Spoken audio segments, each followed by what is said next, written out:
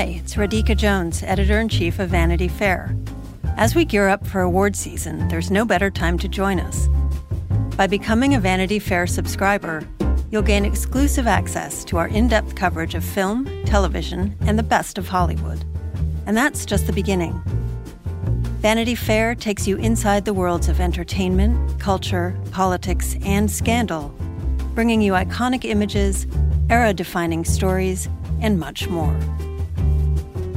Get 15% off a year of digital access to Vanity Fair by visiting vanityfair.com and using promo code POD15 at checkout.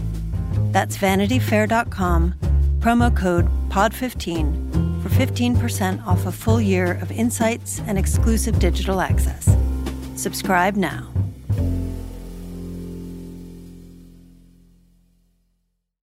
Hello and welcome to Little Gold Men, the award season podcast from Vanity Fair. It's such an honor to present this next award. And here are the nominees. And the Oscar goes to... And the Oscar goes to... And I can't deny the fact that you like me. Right now. You like me. I'm the king of the world. There's a mistake. Moonlight, you guys won Best Picture.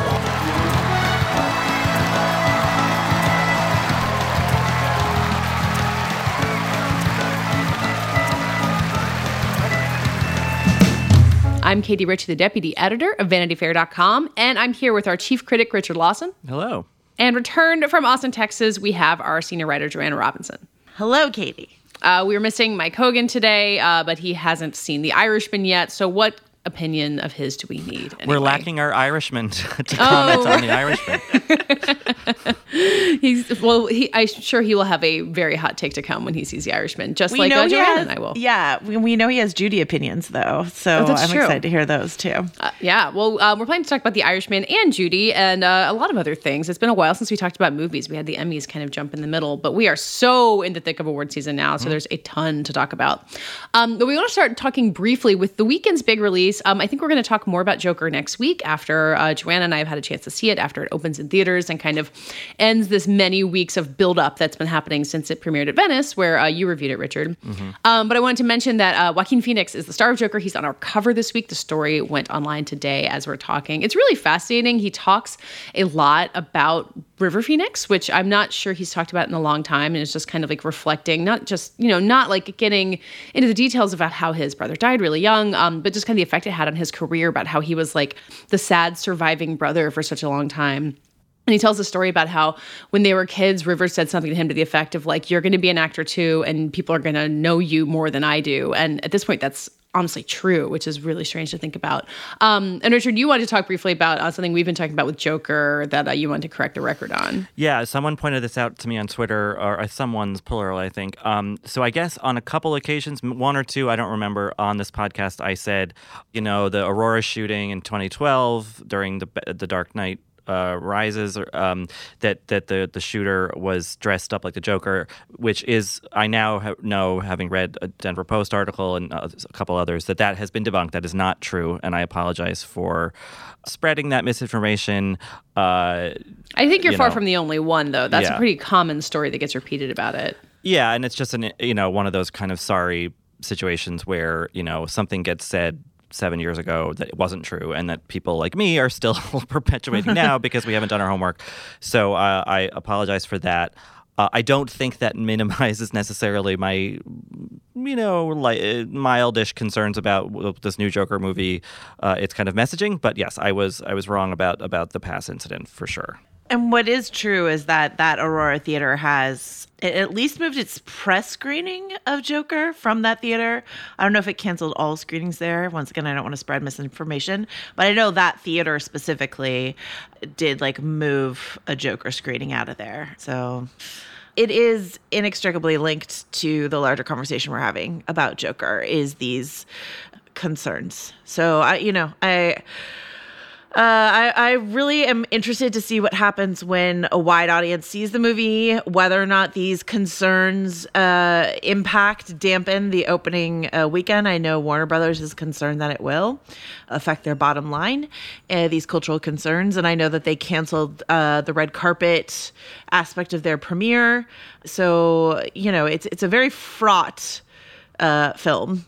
And I was saying before we started, which I know we've been talking about, but as I was saying before we were recording, I think it's the narrative of the Joker is really going to be shaped by its wide release. This is not a like festival shaped story. I think, some films sort of die in the festival, and not that Joker would, because it like, it won the Golden Lion. It won the Golden Lion. Exactly. It's not that, but, because of the populist appeal of this film, I think it really is something that we're going to have to wait and see what the general public thinks as well. Yeah. So yeah, general public in this case includes you and me, Joanna, since we haven't seen it yet. So you're the hoi polloi. We'll be joining the unwashed masses seeing Joker this weekend. But speaking of prestigious festivals where people get to see things early, Richard, you joined all of New York City film Twitter, as far as I can tell, by waking up at the crack of dawn and complaining about seeing 3.5 hours of The Irishman last Friday. And despite the fact that I keep hearing people say that the first 90 minutes are maybe not that great, people seem to like it anyway. Yeah, I think I might actually still be in that screening. This could be you guys could just be part of a dream. You've been aged up, actually. I know what people mean when they say that, because it's a long movie, and there was a lot of the fact that it was early in the morning, and it was it was on last Friday, which was the opening day for the New York Film Festival, and there was a party that night, and so it was just like it felt like a big day, sort of weighted with anticipation. And so then you actually have to watch the movie and sort of assess it on its own terms and try to forget, everything surrounding it. And for a bulk of it, I was like, okay, like this is, a Scorsese film about gangsters. I've seen this before. I saw Goodfellas. I saw Casino. And it struck me as well-made and engaging, but like nothing new. But I think then the film takes a turn, and I think that's towards something a bit more thoughtful, a bit more considerate of Scorsese's age and the actors he's working with, Robert De Niro, Joe Pesci, Al Pacino, their age and their sort of legacy in the pantheon of gangster cinema. And that's when the film, I think, to me, gets really interesting. So I understand why people are kind of, when they tweet a reaction to it or whatever, are breaking the movie up into those two kind of component parts. But fear not. It's not as if you're going to have to wait an hour and a half for the movie to get interesting. It's interesting from frame one. It just becomes something more interesting later on in the film. I've heard of comparisons to Unforgiven, the way that Clint Eastwood makes this late in life Western kind of questioning the entire notion of a Western. And it does seem like something that Scorsese would be at a good point in his life to do, to kind of question the structure of the gangster movie entirely. Is that right to you? Yeah, I actually hadn't thought about that, but that feels right to me. I think that, I'm a sort of a naysayer on a lot of Eastwood's latter films, so take that with a grain of salt. But I think Scorsese is also, unlike Eastwood, doing something really interesting stylistically, and with The Irishman, where I think Eastwood has just gotten very straightforward with his filmmaking. Well, he's got his Richard Jewell movie coming out later, so we might be talking a lot about Clint Eastwood this year. Surprise! But I appreciate any filmmaker, especially one of Scorsese's renown, who can take an honest assessment of his past work, and I think in particular Goodfellas and Casino, that he made, 28 years ago and 23 years ago-ish, and, both appreciate them and sort of, he still does the same style. He still employs two of the same actors, De Niro and Pesci, while also kind of critiquing himself, and critiquing, I think, the mythos that those films helped enshroud organized crime in, and I think, something I said in my review is that those movies, I think, were direct, precursors to The Sopranos, which was basically this sort of herald trumpet blast along with Sex and the City, kind of announcing the arrival of the new TV golden age. And so Scorsese is weirdly kind of indirectly responsible for that, or helped that kind of happen. And now he's doing a movie with Netflix. And I think that, in a weird way, there's a kind of contemplation about that, about just everyone getting older and the world changing, and maybe some of the old models and some of the old anti-heroes are inadequate emblems for our time. And I think The Irishman really intriguingly kind of gets at all that. It's just the way you're talking about that, the idea of the passing of time, does it feel like a spiritual companion to Once Upon a Time in Hollywood? Yeah, it does. It does. I think absolutely. I think that what The Irishman has over Once Upon a Time in Hollywood, in my estimation, is the benefit of Scorsese being what, 20 years older than Quentin Tarantino is. And I think also Once Upon a Time in Hollywood is a little bit less self-referencing. I mean, I think Tarantino is referencing cinema as a sort of, idea. Not his own career. I don't feel like it as quite as much, no. Yeah. Whereas The Irishman, I mean, in the last especially like 30, 40 minutes, like, I'm not going to tell you how because I don't want to spoil anything, but like, you're like, oh yeah, this is like... it's about itself in a way, and sometimes that can be kind of an annoying, that sort of meta sort of self-awareness. I compared it to Pedro Almodovar's Pain and Glory, which is also at the New York Film Festival, which is also a very self-referential film, much more directly than The Irishman is. I mean, it's literally about like an aging Spanish gay filmmaker, so that's pretty much on the nose. But both of those movies, I think, very wisely for guys in their 70s, like, just sort of like, okay, like, what have I made? Let me assess this. Let me think about mortality. And I did not expect such gentleness from a Martin Scorsese gangster movie, but there it is. Mm-hmm. So I don't know if I'm speaking out of turn for you, but I feel like the de-aging technology is the thing that, I don't know if you can even describe whether or not it works. And I feel like you have to see it for yourself, but how's it work? It's not as intrusive as you think it's going to be. Okay. You notice it. I mean, I'm not going to lie. You do notice it. And, De Niro has a certain deadness behind his eyes when he's been aged down. They're not turning him into a 22-year-old. It's pretty much, he's like maybe late 30s into middle age. I'm choosing to believe that late 30s is not middle age for selfish reasons. So it's there. I think it works better with Pesci, weirdly, than it does De Niro. And I don't really know how much of it they do with Pacino, but like, it is not the distraction I feared it would be. So I think that's the big relief. It's like you can watch the movie and assess it without just sort of being obsessed with like, oh, look at that weird face. And you wrote in your review that it matters that it's the same actors. Like, it was worth doing this rather than recasting them as with 22-year-olds. Well, that's very much the thing with this movie being 3.5 hours long. You're like, oh, brother, like how could a movie be this long? But actually, this is the rare movie that really earns that time. It there's really doesn't feel like there's a scene that's extraneous or whatever. And part of that experience is that you are following these characters over a number of decades, and I think it really matters that you are seeing some version of the same face for that entire, 209-minute duration of the film. If it was a younger, sort of De Niro lookalike playing him for the first half of the film, and then we switched to De Niro, I think some of the film's impact, especially what it has to say about aging and mortality toward the end of the film, would really be lessened because we haven't been with the same face or the same person the whole time. So I understand in retrospect why Scorsese kind of insisted on doing this and why he asked Netflix for $160 million to do it, which is insane. It works. It does. Though that makes me worried that lesser filmmakers will be like, oh, that worked for them. Like, let's do it for our thing. And it's not going to work in the same way, Like Gemini Man. Well, something that I'm curious about, and I don't know if you could speak to this, having seen it, like, not only in the big screen, but in this festival setting, is how much this will feel like a mini series to people who watch it on Netflix, given its runtime, given that it takes 90 minutes to get going. So, like, the joke I made on Twitter was something about, like, the first 3 episodes, a little slow, but then it, like, kicks in halfway through, like a classic Netflix show. So, I don't know if that's even a danger. I don't know if it even matters, but is there any danger of this playing almost like the most prestige of prestige TV shows on Netflix? Well, I think one thing that differentiates it looks incredible. I mean, like, the aesthetic of the film feels like a movie you pay $15 to see in the theater. So that, I think, differentiates it from some of Netflix's, serial content. But, there were conversations I overheard right after the screening or at the party later that night. There were people who were like, if Netflix was smart, they would break it up that way. There are probably, I can't think off the top of my head, but there are probably cuts or, kind of act breaks in the movie where you could kind of put it online as 3 different installments or something. Because I think that is how some people will watch it. They'll watch an hour and a half, they'll go to bed, they'll go to work, they'll come home, they'll watch the second part, and I think that's fine. I don't think the experience necessarily loses that much if you break it up that way, though I think there also is a benefit from just being there for the long slog, because I think you really feel the weight of the movie by the end if you do it in one sitting.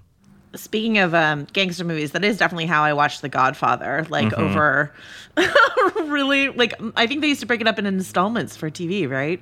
So that's... Or Gone with the Wind. I've definitely watched Gone with the Wind, and like probably like out of order too. I'm not saying that like that's the ideal way to watch that movie, but even like the most stone cold classics eventually get that treatment. The Martin Scorsese would probably like drop dead if he heard us talking about this. I don't know. I think the interesting thing about the movie, and that he did it with Netflix, and maybe that was just a financial decision, but I got the sense from it that like there is a bit of non-purism to the movie. Like I feel like he would be more amenable to people watching it the way they want to watch it than maybe some other filmmakers would. Interesting. Like me dreaming of one day telling Christopher Nolan about that time I watched Dunkirk on my phone on the plane. Why do you want to hurt him? I don't know. I just think it would be funny. No, I watched it on the big screen first, obviously, but then I later I watched it again on my phone. Yeah, I did it. So, all right, so Richard, what's the Oscar prognosis going to be? Okay. I mean, it's a really crowded year, but I could see De Niro getting a nomination for sure. He's really good in the movie. Lead, right? For lead. And then I think the sure bet is Joe Pesci getting a supporting actor nomination. He won a supporting actor Oscar for Goodfellas, and he's not playing the same role. Or even a version of the same role. It's a different kind of Pesci turn. I think he's really great. It's my favorite performance in the movie. Pacino does Big Al yelling histrionics, so maybe that will catch people's attention more than Pesci's kind of quieter, more actually really supporting work. But that's where I could see it going. I mean, I think the technicals, the editing, the production design, the cinematography are all contenders. And I think, like if the Academy is not too saturated in, other Netflix films, it's also a Best Picture. It's also a Best Director candidate. I think that it has those kind of legs. Well, doesn't it feel like the Netflix film? Like even before we saw it, we all knew Marriage Story was going to be a big contender, but like it's a more intimate movie, so maybe not a Best Picture thing. So Netflix seems to be spreading their energy a little bit more than they did last year, where it was kind of Roma or bust. But it does feel like the Roma of this crowd, just for the technicals alone. Yeah. I mean, I think we do a lot of inferring about Academy voters' psychology here, so I'll do some more. I would imagine that in some ways there is a contingent in the Academy that looks at something like Roma or something like The Irishman, where a very talented auteur filmmaker gets to, with a trusted creative team, just gets to do whatever they want because they had the money to do it. And I think there is there would be a certain desire to celebrate that, like Roma was at the Oscars last year. So yeah, I could see The Irishman kind of getting in on that sort of wave of support for unfettered filmmaker access to funds, basically, and just being like, okay, if you let filmmakers do that, we'll give you all the awards because we want that to continue. So I don't know. I think there's a certain economic dimension to The Irishman that, while kind of galling to people on the outside, $160 million for this, I think in the industry, people are going to recognize that, like, well, that's the kind of money you need to put behind a genius filmmaker to get him, to have him make his next masterpiece. Something I'll be really curious to see is the Irishman box office. Like I think we were all, or at least I was a little surprised by how many people turned out for the Tarantino film earlier this year. I think I had just sort of given up on people turning out for non-superhero films, but they turned out for Tarantino, and I feel like they would turn out for Scorsese. But what does knowing that if they just wait a little while and can watch it on Netflix, I feel like those are two good case studies to look at. Yeah. The true impact of something that will stream on Netflix pretty shortly after its theatrical release. So yeah, and I'm looking at Roma's box office isn't even on Box Office Mojo, which is annoying, honestly. I know we can't know how many people watched on Netflix, but I thought we would get box office receipts. So I'm curious, because it seems like The Irishman has a potential to play more widely. Like Scorsese had a huge box office hit with The Wolf of Wall Street not that long ago. He can make long movies about grown-ups' work. Yeah, because Wolf of Wall Street was 3 hours? Yeah. Yeah, so if we're... And probably not quite as long as Irishman. And the other thing is, that, and I don't mean this derisively, but The Irishman is the ultimate sort of dad movie, not just because it's about gangsters and it's Scorsese, but because it's kind of about dad concerns, older dad concerns, like toward the end especially. So like I feel How dare you say that in the year of Ford v Ferrari, Richard? Oh God. The dads are going to war this year. Irishman versus Ferrari. The dad wars. Wow. Begun the dad wars. Gangsters versus cars. Wow. Yeah. I thought the reaction out of the Irishman screening in this New York screening was one of the nuttier things I've seen in a long time. The like rhapsodic, almost like cultish reactions from almost entirely white male film critics in New York, saying like, "How dare anyone ever?" It was like a Snyder fest. It was like, "How dare anyone ever question Scorsese again?" Sort of like weird, cultish like reactions on Twitter, and I was just like, I did not know that this was. I mean, obviously, I think Scorsese's a genius. I revere him, like absolutely, but I did not know it was this like, I don't know, charged. It was really interesting. So you go see the new Martin Scorsese movie at the New York Film Festival on the Upper West Side. Like, you could not be more like taking a pilgrimage to Scorsese land than that. So there's something about that atmosphere that lends itself to that, I think. With the cast and the director in attendance. I'm just saying, like, I don't know that it's the most accurate temperature of like what the whole world will think of this film. So. No, for sure. Kind of incredible what a box office run he's been on since The Departed, or since The Aviator, really. Like, he's had a lot of surprisingly big hits, and then Silence, which is a crazy anomaly. Anyway. Yeah, well, I think that people who see The Irishman will be surprised that the last portion of the movie feels a lot more like Silence than it does like Goodfellas or Casino, which is, I think, a sort of interesting mark of Scorsese's evolution. Well, so Richard, you also went to the premiere night party, which is always a pretty splashy event. What was the vibe you were getting from that?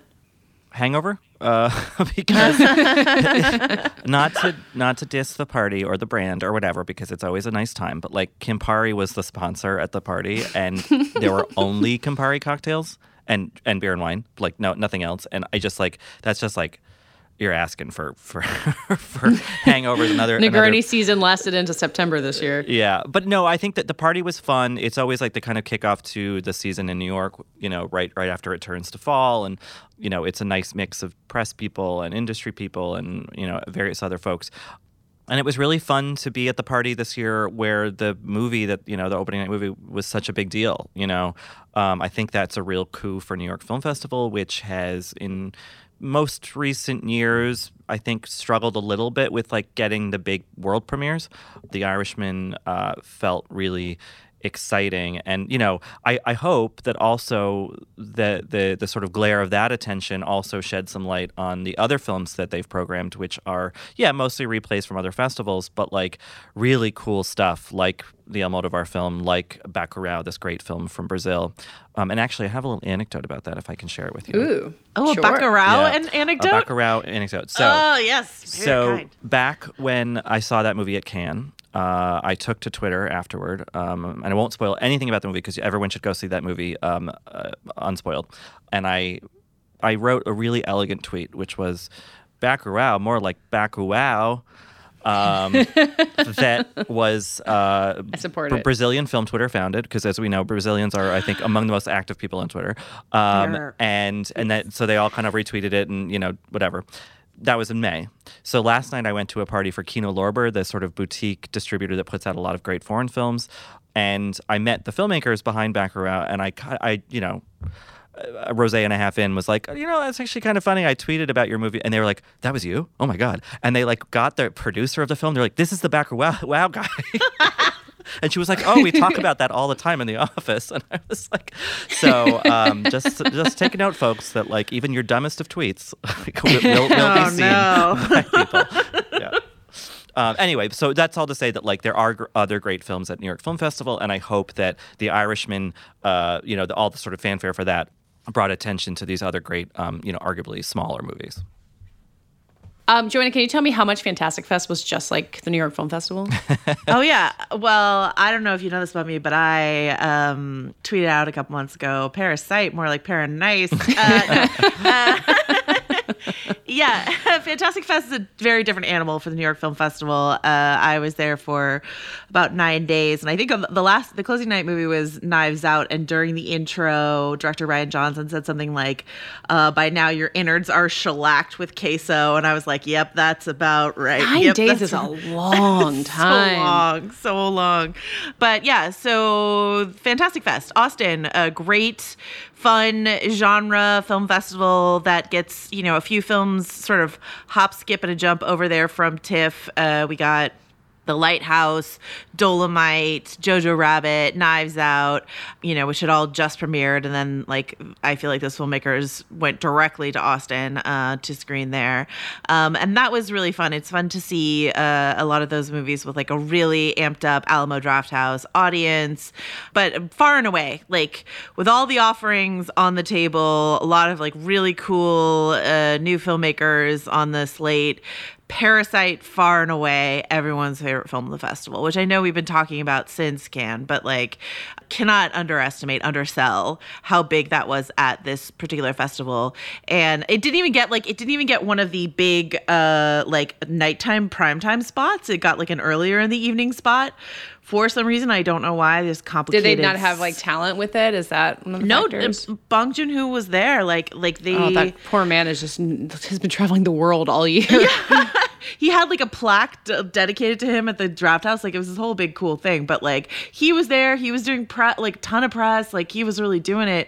I don't know. It's just schedule. Jenga or whatever, but it did not even get one of the big late ones, but it was just the biggest thing that people were talking about, and I learned at the festival that Parasite is already his most popular international film, more popular than anything he's made, Snowpiercer or anything he's made, and it's an incredible film. And what's funny, well, I don't know, can I?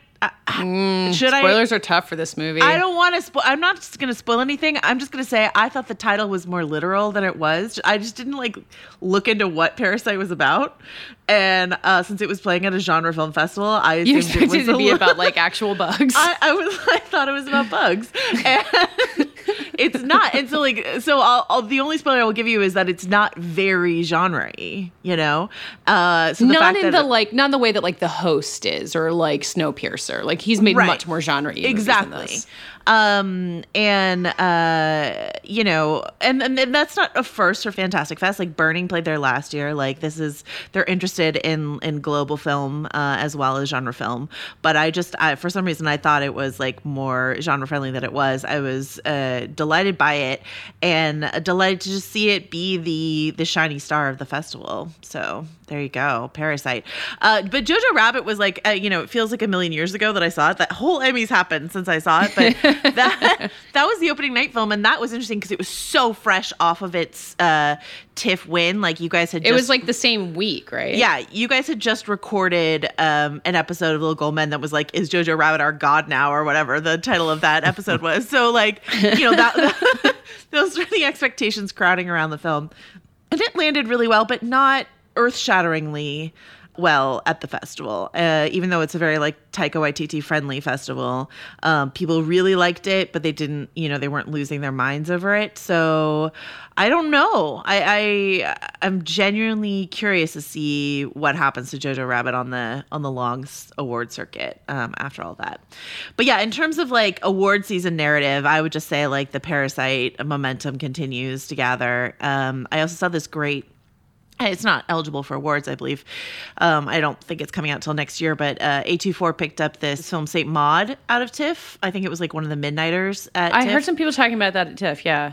Yeah, and it screened here. It's a first-time feature from a female director, and it was really good. And I'm not a horror person, so what was I doing at a genre film festival? I don't know, but I went and saw Saint Maud. It's creepy lesbian Catholic horror. And that's kind of the best kind of horror, I think. And a great performance from Jennifer Ely, and it's really, really slow burn and really, really good film. So I'm excited for people to check that out. And then The Lighthouse is one of the surprise screenings, and people really responded well to that. Not myself, because I get seasick watching things. And it doesn't take place on a boat. It's on dry land. It's just a lot. Well, no, I mean, I really admire the film, but there was just a lot of throbbing wave crashing that did not sit well with me and my queso shellacked innards. But so it shouldn't really, be like really a 4DX thing where your seat moves along with the movie. And you get like a sea spray in your face. No, but I mean, it's bravura performances from Robert Pattinson and Willem Dafoe. So that movie feels so perfect for Fantastic, because it's not sort of genre like a little bit, but it's just so weird and it's so stylish that like it really needs you to like get on board with it. And it feels like Fantastic Fest is a place to do that. Yeah, absolutely. People were so excited to talk about it, because it's in this like different aspect ratio. It's in black and white, and Robert Eggers is the director is he's one of those directors who can talk about a film and talk about all the deep cut references that he's used in the film without sounding insufferable. And I think that's an incredible feat of speechifying. If you can like give your deep cut references and not sound like you're condescending, and he just sounds enthusiastic and really smart. So I'll be curious if the Pattinson heads, the Twihards. Oh man, I guess we do still call them that. I mean, how can we not? But do they come out for Pattinson's weird run of films? I hope they do. I hope they see all of his weird films because what a joy. So that's Fantastic Fest. I mean, I don't know how you guys are feeling about Jojo Rabbit a week and a half, 2 weeks later. How much time has passed? Oh, God. If that still feels like the story. What movie is this? Remind me. I don't know. I mean, Richard, you've been surrounded by festival people for New York Film Festival. Like, does it feel like Jojo Rabbit still exists? Sort of. I mean, I don't know. Someone on Twitter the other day was talking about, they were talking about Joker, but about how, like, especially this year, like, it feels like all these movies have this like steep, ascent to high profile at festivals and then just kind of drop off, and it's the media's fault for not waiting to holding coverage until the movie's out and people can actually see it, and so maybe Jojo Rabbit's suffering a little of that, but I think it's kind of lying in wait. I think that like we're past the flurry of the festivals and all that, and so now it's just more like, okay, let's wait for this to come out and see how it does. I mean, I think that an obvious example, in last year was Green Book, where like, it came out of nowhere, won Toronto. I feel like it kind of lay dormant for a bit, came out, didn't do quite as well as maybe some people thought it would, but like it ran the sort of steady race from release to a win. And, maybe Jojo will be the same story. I think that maybe journalists have sort of kind of assessed that movie and written it off or kind of, put it on the shelf, but like that by no means indicates that the movie has lost any momentum, I don't think. So talking about The Irishman, now I feel like this season has lacked narrative a little bit, and like a lot of times these narratives don't become clear for a while. So I'm not saying that like this is set in stone, but just thinking about, again, Once Upon a Time in Hollywood and The Irishman as these two movies of masters from different generations, but have been around a long time, kind of assessing their own work and the industry that they're in. That feels like such an irresistible thing for the Oscars. It's an interesting thing to put next to each other. Like last year, you've got this lineup of, I think it's 4 or maybe I don't make it. So it's like a lot of newcomers, like Alfonso Cuarón even like had won an Oscar before, but hasn't been around as long as Scorsese and Tarantino. I just feel like Jojo Rabbit definitely has tons of room in this category, and you can see Taika Waititi getting a Best Director nomination and everything else. But if like people want to talk about movies and talk about like people who are such a big deal in the form, like Scorsese and Tarantino are going to have such a huge grip on the narrative from here. Well, yeah. Until Little Women comes and wins every category, which we all expect at this point. Kyle Buchanan at the New York Times, their carpetbagger, he has Once Upon a Time in Hollywood as the front runner to win Best Picture right now. And that's kind of how I have felt at this point. Not that like I would set that in stone, but it feels that way, right? Well, yeah, I was gaming this out with some other, people at the Irishman party last weekend, and we were kind of like, we were sort of like, that gif of the lady with all the figures, kind of her eyes looking back and forth. We were like doing that for Once Upon a Time, and it was like, yeah, actually that sort of does make sense right now. We're so fun at parties. We just like get in a big group and it's just like, what's going to win Best Picture in drinking 4 our months? Camparis and regretting Invite it later. us. Well, I have a question about that, and it speaks to some mail that I've received this week. Did you guys receive some mail from Netflix this week?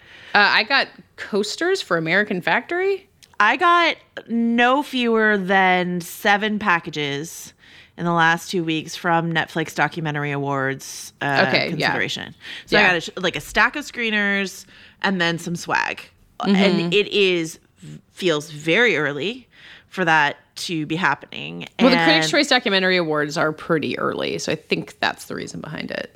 That's true, but it feels like they're the only ones, and they're a little early. Like, it feels intentional to be like, pay attention to, like, let's go early and catch their attention. Do you know what I mean? Like, I don't know if that sounds like I'm making too much of a story out of it, but it feels like there's a shock and awe of the sheer number of things that came to my house in the last week and a half. And then there's just the timing, which feels not like crazy early, but just like a little early, as in like we can get in early before the competition gets there and gets their attention. Yeah. And so it just sort of speaks to the increased, like, maybe tactical awareness of the Netflix campaigns, and I will be very curious. I mean, like, Roma was already sort of bananas last year, but I'll be very curious to see what they do with Marriage Story and Irishman and Dolomite. How creative they try to get with those campaigns. You know? Yeah, and I should say that Netflix is also bringing a ton of movies to Film Fest 919 here in Chapel Hill, North Carolina. They brought Roma last year and brought the actresses, and kind of really impressed me by how all out they went for this fairly small and new regional festival. And now they're going to have basically everything but The Irishman. It's Two Popes, Marriage Story, Dolomite, and a large Netflix contingent. So they're running the circuit this year again. Right, and they're bringing all of those to the Mill Valley Film Festival. It kicks off here next week. They're bringing all of them. Yeah. So they're on the hunt. That's no headline. That's no shocking story. I'm just saying, like, I think it'll be fun to watch, like, what their different tactics might even be this year. And I think that, they're going to wear down a lot of resistance. And there still is resistance. I mean, and maybe it's not less American. I mean, at the Venice Film Festival, when the Netflix logo came up on the screen, which it did 3 times because they had 3 films there, people booed, so that's still happening, but that's maybe but here in the States, how do a lot of people watch a movie like The Irishman or something like Roma? They see a filmmaker get all the resources they want. How do you sort of resist that? You're like, okay, like, so maybe that's where I go. If Scorsese's going there and Cuarón is going there and Baumbach is going there, like, maybe that's where, Nicole Holofcener, And not the Oscars, but Michael Bay's trailer just dropped this morning for this incredible, like, very expensive Michael Bay movie that's going to be exclusively on Netflix in December. Yeah, exactly. So, like, I think that's, maybe that's how Sarandos and whoever else kind of sees themselves winning the war against this resistance to their platform, is that, like, well, we're just going to throw a lot of money at the problem, and we're going to, slowly or maybe quickly convince filmmakers and thus other people in the industry that this is where it's at. If you want to get your thing made, exhibitors be damned. What is it that Brian Cox screams at Cherry Jones in that episode of Succession? Just take the fucking money and runs out of the room. Yeah. Money wins. The other obvious, I mean, I've already mentioned this, but the other obvious unpredictable factor this year is the fact that Fox Searchlight, which has always been, like, canny when it comes to awards, now has, like, the might of Disney behind it, right? So that's the Jojo Rabbit narrative. And so it'll be interesting to see what happens there. Yeah, and Searchlight, it's their 25th year, and they have the little, thing showing before their movies, like 25 years. Like Searchlight has a nice narrative this year as well. It may be not quite as strong as Netflix's, but also that's maybe an asset in that, like, they're a more traditional film company. So yeah, they have a lot. They have a lot of resources to throw behind Jojo Rabbit, which so. We've only just begun this feels battle. Like their best shot at this point. But it was interesting. I was speaking with David Sims, friend of the podcast, about this, and he was noting that every major film studio except, I believe, Paramount, well, they had Rocketman, which didn't quite work for them, has at least one Oscar contender, like strong Oscar contender, which is really interesting. Wow. Recommend at least they maybe compete for those costumes, which I'm still thinking about, that silk kimono. Okay, are we ready to talk about Best Actress for a little bit and Judy? Yeah. Yes. All right, I still haven't seen Judy, so I won't weigh in too much on there. But it opened pretty well. The fact that Judy and Downton Abbey are really running the box office right now brings joy to my heart. Like, I'm just grateful for those boomers. And Renee Zellweger has kind of established herself in this kind of like ironclad frontrunner position in the Best Actress race for like so many reasons. Richard, you wrote a whole piece last week about how the performance is worthy on its own. It's not just a narrative. It's not just she's playing a real person, so we have to throw an Oscar at her. Do you feel like that's getting discussed enough as the Renaissance gets started? Look, I'm not the first person to say that. No, I fully support the Renaissance, both the idea and the term. Thank you. Thank you, Richard. But I think that, the thing that I do worry a little bit about, and yes, it's early, I know, is look at the Glenn Close situation where everyone was like, well, she's going to win. Okay. And I, not to brag, have spoken to several Academy members who did not vote for Glenn Close because they said, oh, well, everyone else will vote for her, she'll win. And then she didn't. And so I do think that maybe there is that sort of inertia thing happening that could happen with Renee Zellweger. But that's why kind of like thinking about that is why I wrote the piece that'll be that's online now. Is kind of like, yes, there is this sort of meta-narrative about Renee Zellweger coming out of a sort of self-imposed semi-retirement to do this iconic role, and maybe that's the thing that wins her an award. And I don't think she's necessarily shying away from that narrative herself. Her PR people certainly aren't.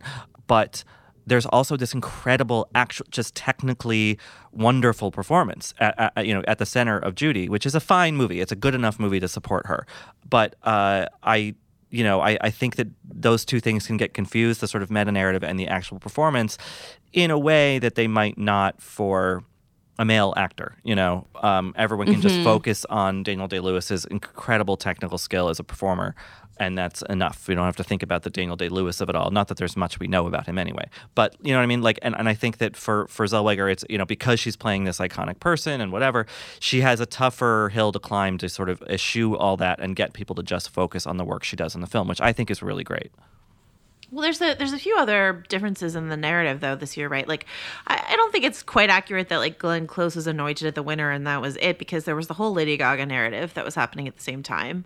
And I don't see a Lady Gaga, like, analog this year. And then also... it's in supporting and it's Jennifer Lopez. Yeah, that's supporting. You know what I mean? If she loses her mind and runs in lead, then we have a, ball game, but she's going to run in supporting and that's fine.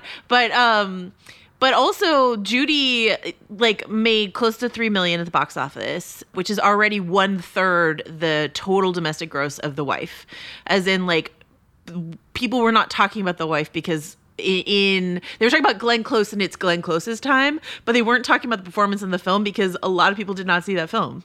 Whereas Judy, and the performance was good. It was a very good Glenn Close performance, I think. But it was all about that narrative. Yeah, right. Yeah, exactly. Whereas Renee is getting sort of the Rami Malek treatment, where it's like a middling film with a great performance. Your mileage may vary, but that was the Bohemian Rhapsody narrative, right? Is that Bohemian Rhapsody was trash in a lot of ways, but Rami was good in it. And, Renee is good in Judy, which is... I saw it last night. I liked it way better than Bohemian Rhapsody, but is still kind of a middling movie, So I see the comparisons you're making there, Richard, but I think it's a little different in Renee's favor, which is fun. That being said, she does already have an Oscar, so it's not quite it's Glenn's time sort of story. But it's supporting. And I think that people really do view it as different. Like the way when Kate Blanchett won for Blue Jasmine, it was like, finally, Kate Blanchett has won her Oscar. It's like, well, she had the thing for The Aviator, but people forgot, and also she was playing, she was playing another famous person. But we'll see. I hope that it's a different narrative than the Glenn Close situation. Obviously, they're two different actors and they have different stories. I just see a little bit I worry that she could become a victim of apathy and assumptions, Well, I'm going to focus on whoever else is my favorite actress because there's no way that she's not winning, and if enough people think that, she doesn't win. We should talk about the other favorites, though, because I think the thing that would unseat Renee Zellweger is if critics really circle behind one particular other Best Actress candidate, and it doesn't feel like that's happening yet. And no one has seen Bombshell yet, so that's Charlize Theron and maybe Margot Robbie, depending on how that shakes out.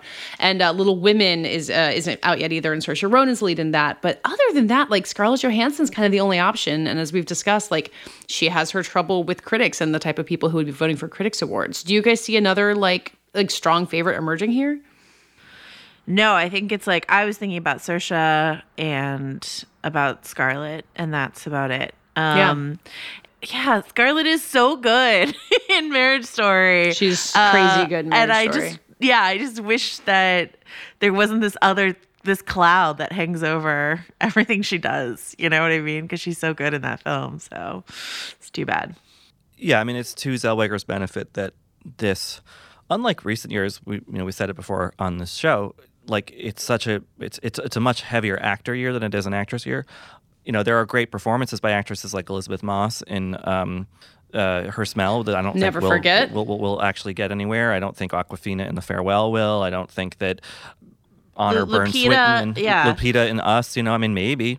Lupita in Us, like, feels like it could be a nomination, but it just feels like we're not talking about Us enough anymore for it to be like a real story. I wouldn't count out Awkwafina or Lupita just because of how kind of up and down this category is. Like, I think some people are counting on Cynthia Erivo, but Harriet was really not that well received at festivals, and she is beloved in theater circles, but maybe not famous enough to carry the whole thing. Like, Bombshell could really be, we don't know what that's going to be. And Us and The Farewell have awards campaigns for, various elements of them, but it's something like they are more visible than, say, Her Smell, which God knows I would love to be paid to run the campaign for Her Smell, but no one has offered it to me yet.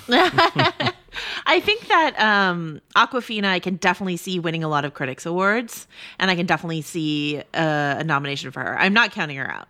I just don't know that she's like tip top of the category sort of thing. I mean, like, Richard, if you were voting in your film Critics Circle tomorrow, like, who would you vote for? I would vote for Moss. Yeah. Yeah. Well, maybe. I mean, who knows? Maybe that's what does it. Like, it's like Critics Awards have invented Oscar campaigns before.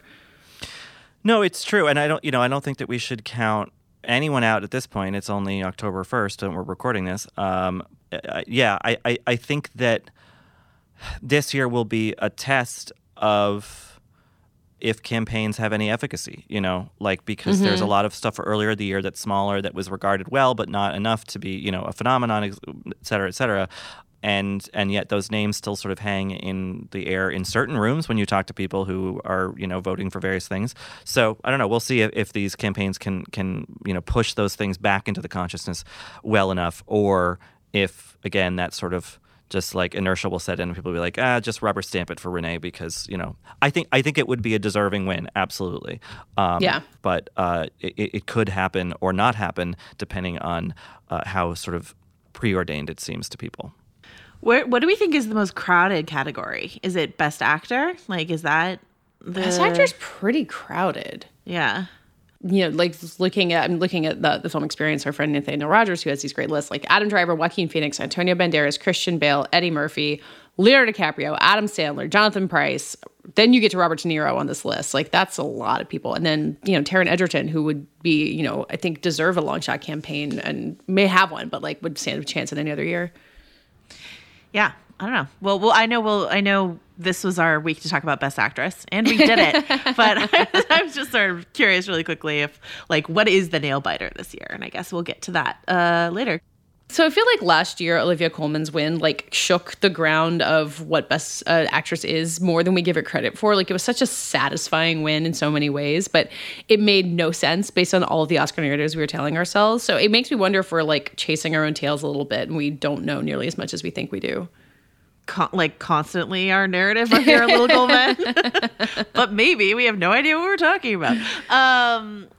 Doesn't the Colman win feel kind of the function of what Richard was talking about in terms of like this weird behind the scenes thing that happened with Best Actress, where you had like Gaga and Glenn Close tying at at a previous award ceremony, and then it feels like a vote split thing that happened, right? Like. Which is no knock on Olivia Colman winning. She's freaking great. I'm so glad she has an Oscar, but that feels like a weird vote split. And like the power of a performance or a movie that people really love. Like, was that the only award that The Favorite won? I think so. Or yeah. maybe, yeah. So like, you know, the idea of people kind of going in and knowing they don't have anywhere else, like maybe it inclines you. It's hard to know how you think when you're filling out a ballot like that, but she was a great representative of the movie, obviously. I'm fascinated to see what happens when Little Women hits, and it's so fun that it's like this bomb that's waiting to drop. The best kind of bomb. I keep hearing it's very good from people who see it. I know. People who are going to see it who are not allowed to talk about it at least tell us that they like it, so we can pass it on secondhand. I was just so relieved. Like the first time I heard from someone who'd seen it and said it was good, the relief I felt was so immense because I've been counting on this movie so hard. I had forgotten that Winona Ryder got an Oscar nomination for playing Jo. Well, it's a great movie. I mean, that's the thing. I hope that people don't forget how good that 94 version is, because in the wake of all of the new movie, because that version's really great. Well, next week is Joanna Tease. We're going to go deep on Best Actor. My idea was to kind of pick an acting category each week this month to go deep on, and we'll have a lot to talk about after we've all seen Joker. So stay tuned for more of that. In the meantime, you can find us at VanityFair.com, which is also where you can find the Joaquin Phoenix cover story and lots of other great stuff from all of us. You can find us on Twitter at Little Gold Men, and on our own. I'm at Katie Richard. Rylaws. And Joanna. Jo wrote this. This episode was edited and produced by Brett Fuchs. And this week's award for the best review of a Campari hangover goes to Katie Rich. The first 90 minutes are maybe not that great,